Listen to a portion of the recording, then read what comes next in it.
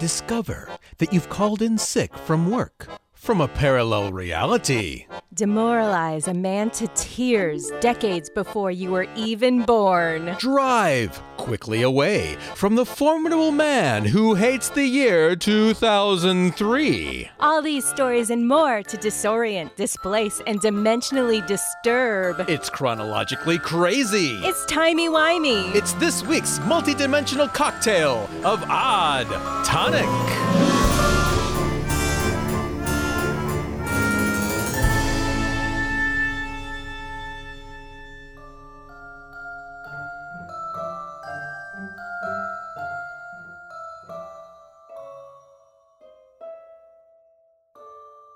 Welcome to the parlor. I'm Jennifer. And I'm Maxwell. Please join us in a cup of tea, dear guest, while Jennifer and I continue to flip through an eclectic anthology from Fate magazine called Slips in Time and Space by Rosemary Ellen Guiley. It explores bizarre, mind-bending stories of people experiencing time abnormalities, parallel dimensions, and glitches in the fabric of space-time.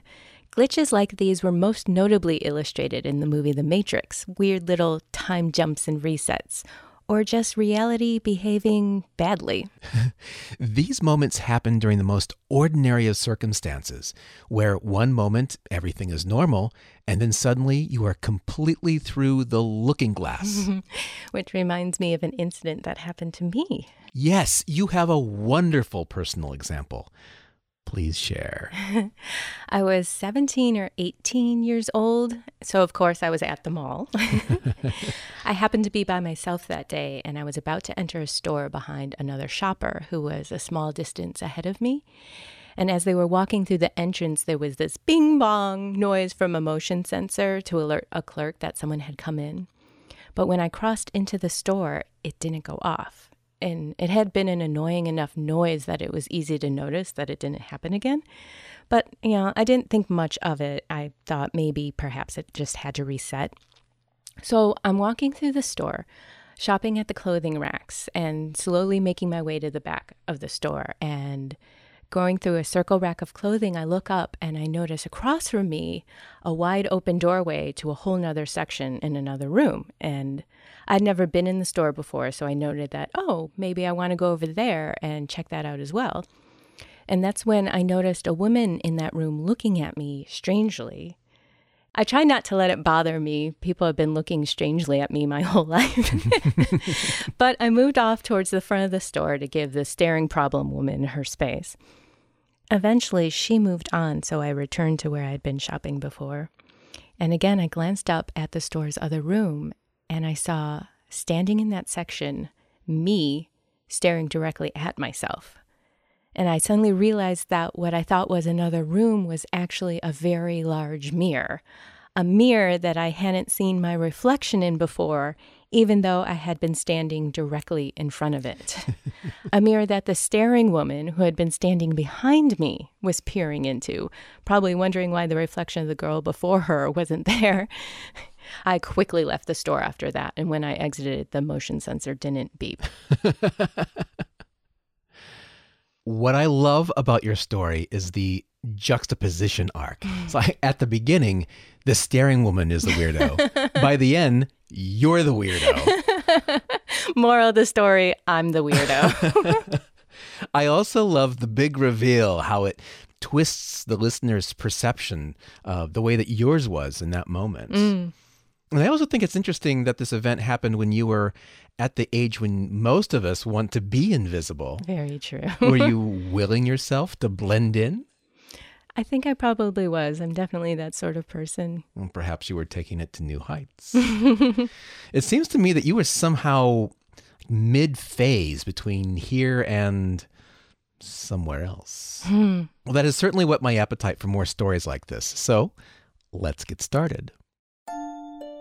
Tonight we're going to explore some of our favorite glitch and time slip stories culled from average folk on the internet. And then, for the coup de grace, we're going to share a story from the Slips in Time and Space book that is guaranteed to haunt your thoughts for the next several days. Though dear Jennifer appeared to be partially phased out in her experience, our first two fascinating stories involve people who seem to have phased all the way. A big no thank you in my book.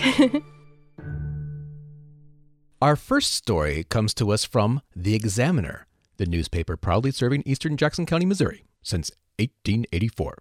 I don't know, I made that up. In 2003, Jake Kell, a student at Ozarks Technical Community College in Springfield, Missouri, finished pumping gas into his pickup. At 11 a.m., the humid spring air was already hot and miserable. "I went in to pay for the gas," Kell said. "The humidity made me weak, so I just wanted to pay for the gas and leave." He sounds like, was he a weak Victorian woman with his fainting couch? As Kell was walking back to his truck, he was accosted by a man. Kell said, "As I left the gas station, some melon-headed man dressed in a business suit yelled, 'What year is it?'"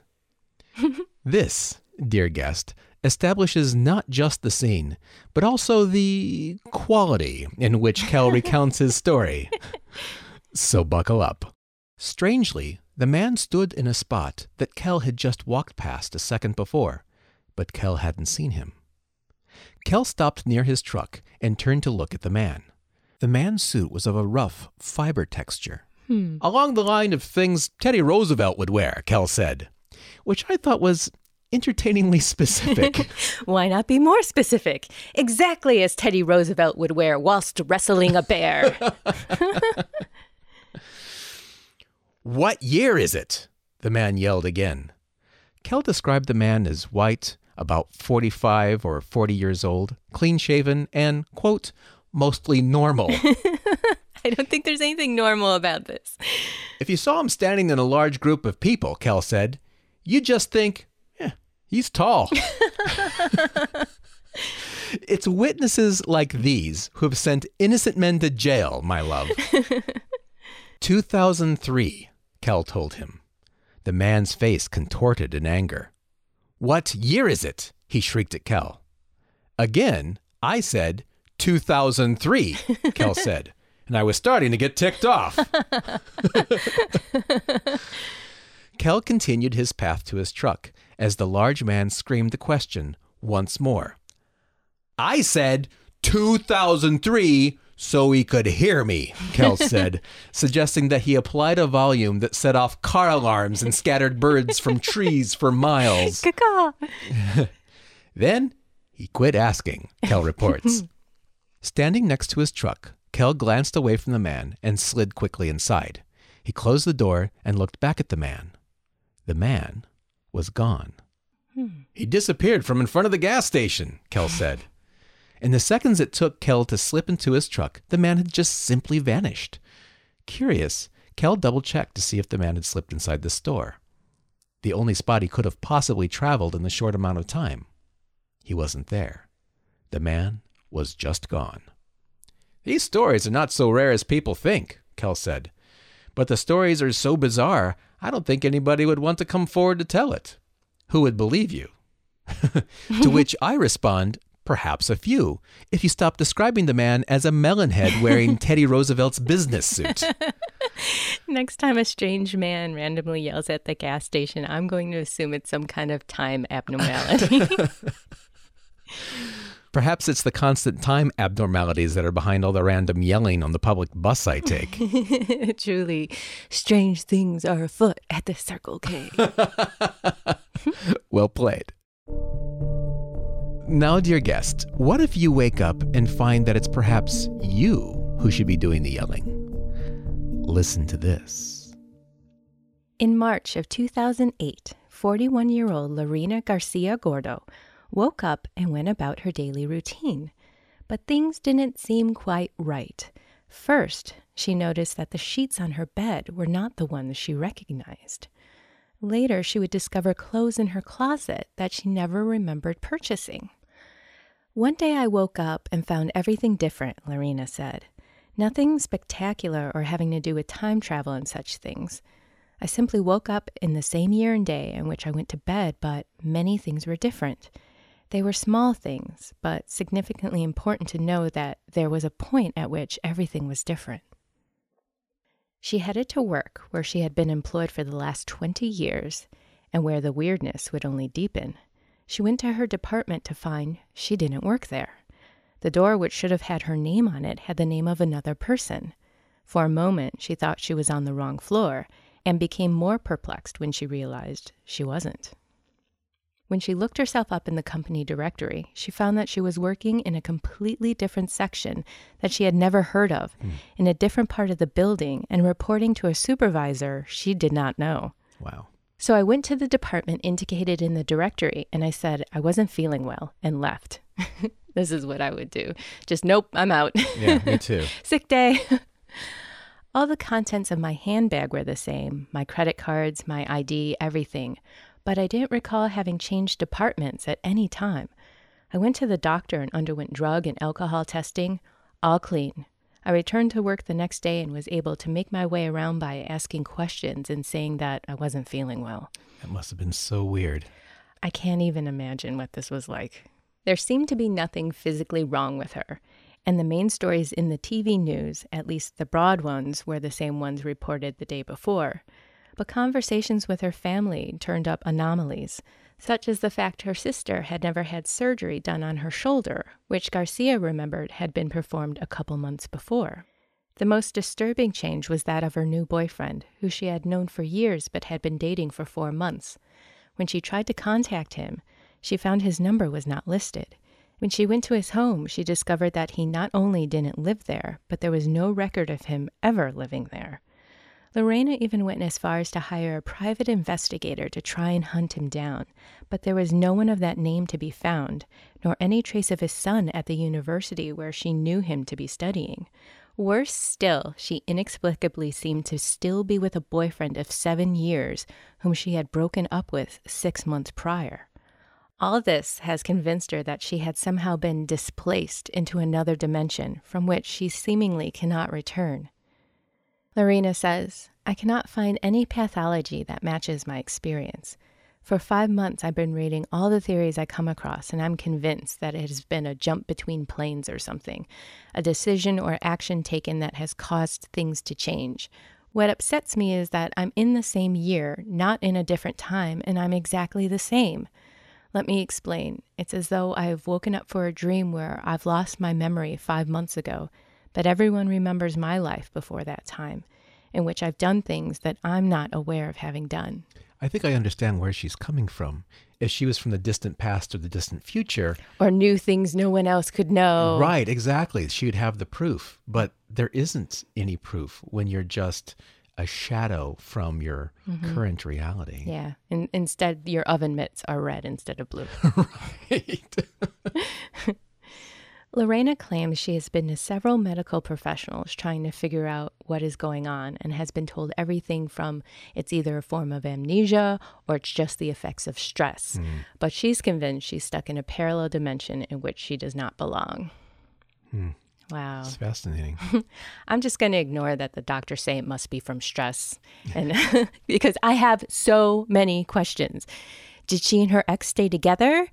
Does he have a melon head? But seriously, how does she not go completely mad? Most people hate it if you change the brand of toothpaste on them. You're so right. Do you wonder if, months later, Lorena went down into her basement and found her now current boyfriend's hidden alcove containing a bulletin board covered in pictures and red thread and a futuristic-looking Tesla tower device? Wow, that would be pretty dedicated. It's the most elaborate ruse to get his old girlfriend back in the history of humankind. Not obsessive at all. Totally worth it.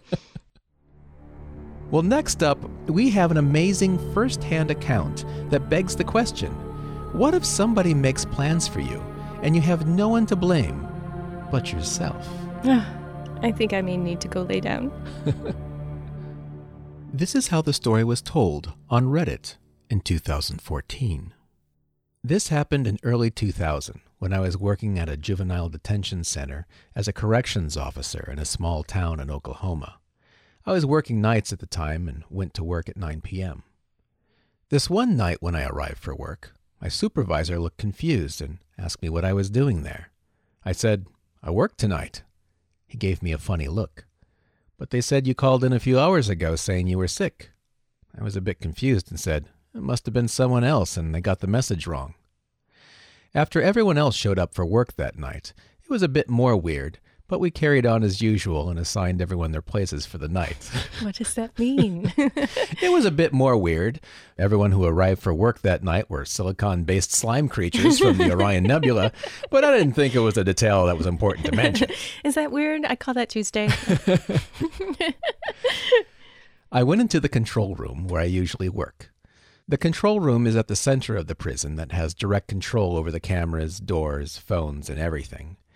After I relieved the guard on duty and settled in for the night, I looked at the message that said I had called in. It said I had called in at 6:50 p.m. and said that I had gotten sick while out cleaning up after the storm. There had been a storm the night before, and it was a bit bad, but nothing that I had to go out and clean up. It was truly weird. And as we know, Jennifer, these time slips are often hand in hand with extreme weather and strange misty clouds. Exactly. The supervisor, Dave, came into the control room at that time. He was also a friend of mine outside of work, and we started talking about it and how odd it was. I decided to call my wife at home and tell her about it while Dave was still sitting there. I picked up the phone and dialed. After 2 rings, a man picked up the phone and with a raspy voice said, "Hello?"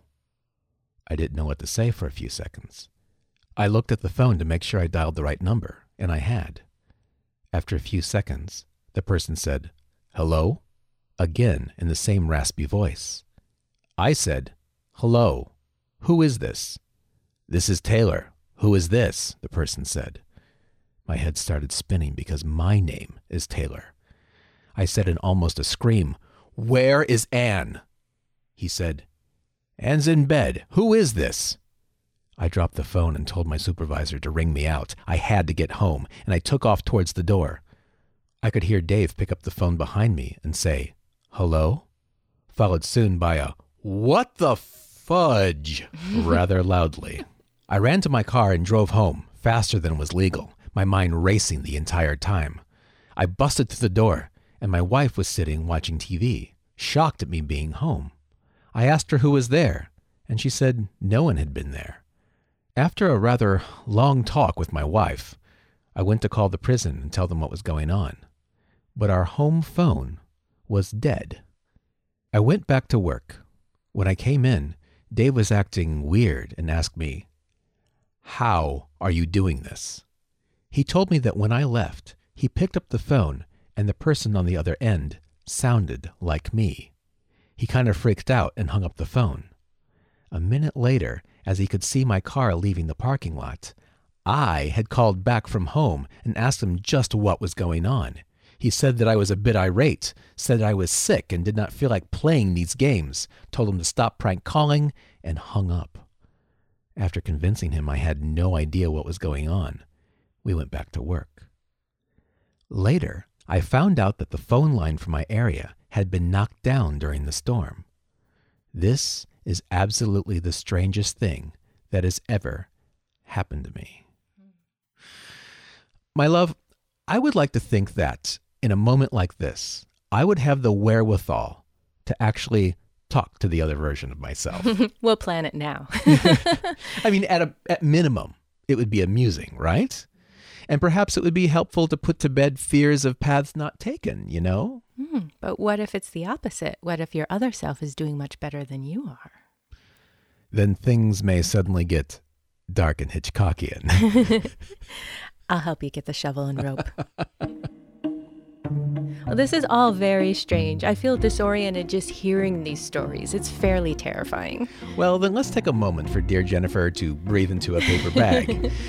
And when we return, we'll take a road trip that detours into the unexplainable, and we'll ponder an example of how the trickster universe can go out of its way to break up your relationship. You're listening to Odd Tonic. We'll be right back. Thank you for joining us in the parlor this evening. We'd love for you to visit again, so please subscribe in case you wake up in a different dimension but still have your podcast app. And write us a kind review on iTunes. Tell the world about these two weirdos you love passing the time with. Please do. And if you want more strangeness between episodes, you can follow us on Twitter and Instagram. And like us on Facebook, all at Odd Tonic Society. And you can always write us at theparlor@oddtonicsociety.com, especially if you have a bizarre experience you really need to tell someone. We're ready to believe you. Do you experience feelings of dread in your basement or attic? Bonus points if you get the reference. Now let's return for more warped wanderings through time. Welcome back. So far, a man from the past has gotten lost in a gas station parking lot. We've sympathized with a woman who has to cope with the worst case of who moved my cheese ever. And we're baffled by a man who called himself in sick from work, from an alternate reality. I have a new appreciation for all the times life remained boringly predictable. Me too. Next, let's go on a date in a dimensional distortion. This is as it was posted on Reddit in 2014. My girlfriend and I had been together about a year at the time, never had big problems, we're both pretty relaxed people, never had any big fights or had any trust issues. One day, I was out in front of my apartment building smoking a cigarette. This was before we lived together. I had seen her the night before, had a nice dinner, gone out to a bar, gone back to my place, after which she took a taxi home. As I stood out in front of my apartment building, she pulled up in a taxi. I wasn't expecting her and was pleasantly surprised to see her. I put out my cigarette, smiled, and walked up to say something like, "Hey, what are you doing here?" She glared at me and slapped me square across the jaw. I was dumbfounded, at a loss for words, so I just kind of looked at her. She never said anything. She just barged past me into the building. I followed her up to my apartment, asking her what was happening the whole way. She went into my apartment, grabbed her bag and some of her stuff she left there. She threw a few things at me, breaking a glass or two, and knocked down a bunch of stuff off a shelf. She called me a pig and said she knows everything and that I'd broken her heart. I was still trying to figure out what was going on. On her way back out the door, I touched her sleeve. She stopped, glared at me again, and slapped me. She said to me something like, "I hope I never see you again," and walked out. I followed her to the street. She got into her waiting cab and drove off. It was maybe 8 or 9 a.m., and the street was pretty empty as I watched her drive off. I was just lost for words, scared and sad. As I watched the cab drive away, someone hugs me around my waist from behind. I turn around and it's her, in running clothes, when just a moment ago she was wearing heels and a leather jacket, and I went completely pale. She said hi in the usual happy-go-lucky tone, and then noticed my look and said, "What's wrong?" I spun around. No taxi. It had driven away just 5 seconds earlier. There's no way it could have turned down the street in that time, plus all the lights were red. I didn't say anything to her, just ran upstairs. Her bag was gone. Things were still broken. My door was still wide open. So, then I told her. We were both monumentally confused. There's no way I could have mixed her up with someone else, and she's an only child. We had security check the camera footage, and sure enough, there I was following a girl into my apartment. The angles weren't great, and the video wasn't great quality, but it was pretty easy to see me and my face. But hers was always hard to make out. Looked an awful lot like my girlfriend, but there was never a clear shot. And this girl got into the building by herself, which meant she knew my door code. You could see her typing it in on the footage. Later, we filed a police report. They came, gathered up all the broken stuff, and found only mine and my girlfriend's fingerprints on them, same as the door. There was no way that same girl was my girlfriend. Jennifer Love, would you like to play What If with this story? Sure, let's do it. All right, let's look at the clues as they've been given to us. Okay. When they both left the apartment building and went out onto the street, he mentioned that it was early in the morning, around 8 or 9, correct? That's right. What she was wearing was not exactly the kind of clothes that you throw on when you want to get up first thing and break up with your boyfriend. Right. Angry girlfriend was wearing heels and a leather jacket. Right. Which are evening clothes, right? And I think the only reason that you would still be wearing those early in the morning is if you perhaps spent the night at a friend's house being very upset because maybe you saw your boyfriend snogging with somebody at the bar. That's true. And who would be the person that he was snogging? His real girlfriend. So she potentially got upset watching him with her. But maybe the alternate version of her, had her back turned. Like, who's that brunette? Exactly. And this is where it gets even more interesting to me, I think. So, alternate version of girlfriend ends up going to somebody else's house, as demonstrated by what she was wearing, which means that she never went back to her apartment. If she had gone straight back to her apartment, do you think that maybe sometime late that night she would have heard the sound of keys in the doorknob and had come face to face with herself coming to bed? It could have been. That would have been a completely different story. And would have saved a broken relationship in an alternate dimension. And a bruised jaw. It's a really interesting story. If she did manage to see herself, I wonder if she thought to herself, wow, he certainly has a type. Well, as you ponder the tenuous thread that your relationship suspends on in the space-time continuum, we have one final story for you. And dear guest, it's one of our absolute favorites from the book Slips in Time and Space by Rosemary Ellen Guiley. In 1964, Robert Corey took a vacation road trip with his fiancée to visit his future in-laws in Kennewick, Washington. After a few days, he needed to drive back to Burbank while his fiancée stayed behind to continue her visit. The fall weather was dry and pleasant when his 1957 Corvette left the state of Washington for its 12-hour trip to the Los Angeles area. Robert had left around 11:30 p.m., and when he crossed the Oregon state line, it was long past dark, but the weather remained mild.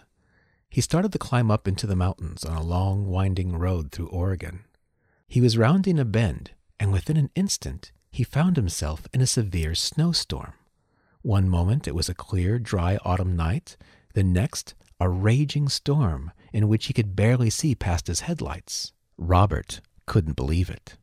"I was frightened," he later said. The road was narrow, mountain on one side, a drop on the other. Robert stopped the car and got out and surveyed the storm. This was bad. There was hardly any visibility, plus the Corvette had been getting quite low on gas. Under the circumstances, he decided that he shouldn't drive further. Surveying the scene, he saw what appeared to be a bright light in the distance. With renewed hope, he got back into the car and drove on. When he got to the light, disappointment set in. It was merely a road sign, which was odd as there was no light source of any kind to illuminate it. Robert didn't have time to ponder it, however, for that's when the Corvette stalled. Robert's fear was realized. He had run out of gas in the middle of the snowstorm. The car was positioned on top of a hill, so he coasted downhill until it came to a full stop. Looking about in the dark, Robert saw houses and discovered that he had rolled into some sort of village. He got out of the car and stepped onto the bumpy road. It looked like a western town, Robert recalled. There was already 6 to 8 inches of snow on the ground, so he was relieved to be somewhere inhabited. One building had the word hotel on it, and he walked to it on the wooden sidewalk. There were wagons parked outside the hotel, the type that would be hitched to horses. Well, that's odd. But okay, I'm cold. Just give me what you got. He knocked at the door. Everything was dark, but the door was open, so he entered the lobby of the hotel. He called out, but there was no one to answer. Though the lobby's pot-bellied stove was lit, he moved near the inviting stove to get warm. To one side, he noticed a barbershop chair. In the back, he saw a desk and a big clock. Animal heads lined the walls, silently looking at him with glassy eyes. Old furniture occupied the room, as if from another era. A calendar hung in the shadows of one wall, its date in the early 1900s. There were some notices collected and pinned to a board, and some of these were dated from the late 1800s. To his left, he saw a phone booth. The phone was an antique, with a sign that read, "Crank box for operator." Deciding to call his fiancée, he went to the phone, cranking it and cranking it. Nobody answered. "I went back to the stove," he said, ready to go to sleep, and maybe in the morning there would be somebody there to talk to. After all, they've got a fire going. There must be some life in the place. So I laid down on the sofa. Then I heard a rattling noise coming from what looked like a cardboard box in the corner. I figured it might be a snake and got real worried. What? A snake? Just random box of snakes. Yeah, let's talk about that later. The heat, however, was putting me to sleep. I was exhausted, and so I just fell asleep. I woke up due to some sound upstairs, and I saw a man coming down the steps, an old man of maybe 75, wearing big boots, which made the noise. He wore old coveralls like a farmer. Slowly, he came down to where the stove was. He sat down in a rocking chair across from it, and he went to the men's room or something, and again sat down. He saw me, and we nodded to each other. Then he kept on rocking while I was trying to get up the courage to ask him some questions. Finally, he said to me, "You couldn't fall asleep? Why didn't you fall asleep?" And I said, "Well, that's all right. I'm not really tired, you know." But he replied, "No, you couldn't fall asleep. It's okay. It's okay." He had an old man's voice, and he kept saying over and over again, "It's okay." I fell asleep again. Once or twice I opened my eyes, and I saw him still sitting there. I slept till daybreak. When I woke up and opened my eyes, I saw 8 or 10 men walking around, talking, doing different things. I sat up, but no one paid attention to me, as if I weren't there. The old man from last night said to me, "Nice day, isn't it?" He put his hand on my shoulder, but it didn't feel right. It felt more like a chicken's foot. What? Like a 3-fingered hand? And a claw in back, I guess. There were a couple of men around the stove with their backs to me, talking. Then there was a man standing behind the barber chair, shaving someone who wasn't even there. He was shaving somebody, talking to him, moving his razor, but there was no one in that chair. Wow. He held up the invisible chin and carefully wiped the razor onto paper. It was frightening to watch this. The razor was real, all right. They all seemed like normal people, except I had the feeling they were in some way smaller, said Robert. They all looked very old, like the first man I saw coming down the stairs. One of the men was walking back and forth in the hotel lobby, talking to nobody, arguing, carrying on a conversation, all by himself. So I got up finally. I said hello to one of the men, and he said hello back to me. I looked outside. My car was still there, and the snow had stopped. There was no sign of life outside. I turned to the 3 men around the stove and asked, "Is there a gas station around?" Now, I could understand that they were speaking to me, but the words made no sense.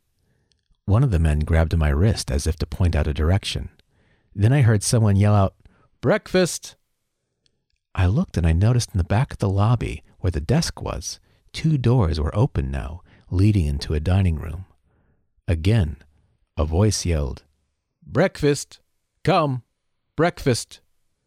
And at this time, The old man, the one I had seen first coming down the stairs, came over and grabbed me by my arm, saying, "Come, have breakfast." I became so frightened I backed off, and for the first time I raised my voice, saying, "No, thank you." Everyone turned around, and then they started to walk toward me, slowly, normally, not rushing. I said, "Where am I? Where am I?" And the old man, who still held my arm, said, "Don't worry, don't worry." But I turned and I walked out and I got into my car. I had forgotten about running out of gas, but the car worked. When I drove off, I saw some more people in the street. One of them was a woman. She wore a long dress like the Salvation Army women do. As Robert looked back, the faces of the men in the hotel were pressed up against the windows. He clearly noticed tears rolling down the face of the old man as he left. There's no crying in time travel. Was he sad to see his new friend go, or was he sad he wasn't escaping with him? Excellent question. I drove past the people on the sidewalk, and then there was something like a cloud I went through, like fog for about 30 seconds, Jennifer. Interesting. Next thing I knew, I came out into one of the brightest, shiniest days you could imagine. I drove for another half mile or so until I came to a gas station, just in time. I was back in today's life. There I was at the gas station, in a sweater, all buttoned up, and the attendant in short sleeves, bare chest out, sweating, and he gave me a funny look. I just couldn't tell him. Looking back on the event and how he felt then, Robert added, "I was very tense and nervous, but I was not dreaming this. I touched the sofa. I was fully awake."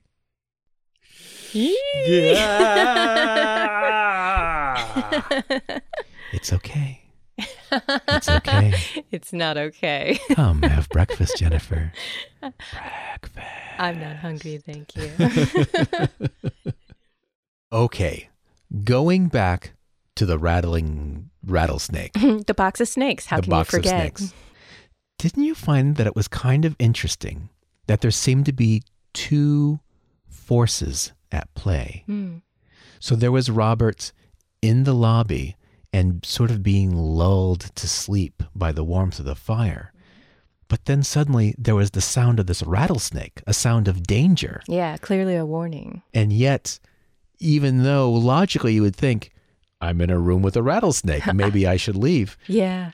He was still lulled to sleep by the warmth of the fire, which is kind of interesting.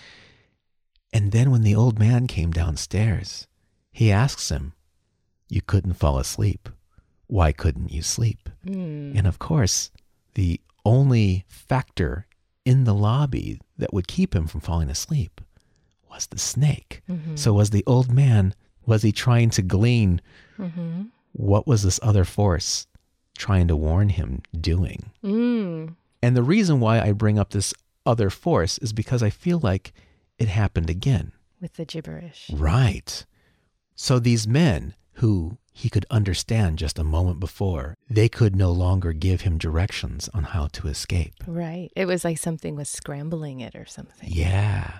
And then when they were trying to circumvent that, and one of them took his wrist and was trying to maybe point out the window where to go, suddenly it was breakfast time. And the old man takes him by the arm. "Come, have breakfast." And literally, I have crawling goosebumps on my flesh just talking about it. And do we want to talk briefly about how in so many fairy tales, there's warnings about not eating food in some place you've wandered into? Right. Or you might possibly be trapped. So I found that element pretty interesting. And the whole thing has this really sort of archetypal dream logic behind it, which makes it seem even more sort of powerful and creepy.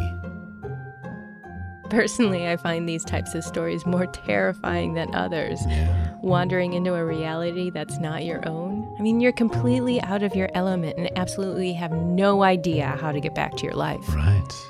I mean, from my point of view, what if I lost you? Hmm.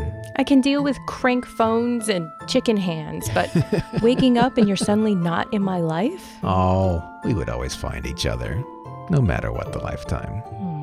You are delicious. You are delicious. And I think it's time that we excuse ourselves from this eerie episode of Odd Tonic. The time has just flown by, hasn't it?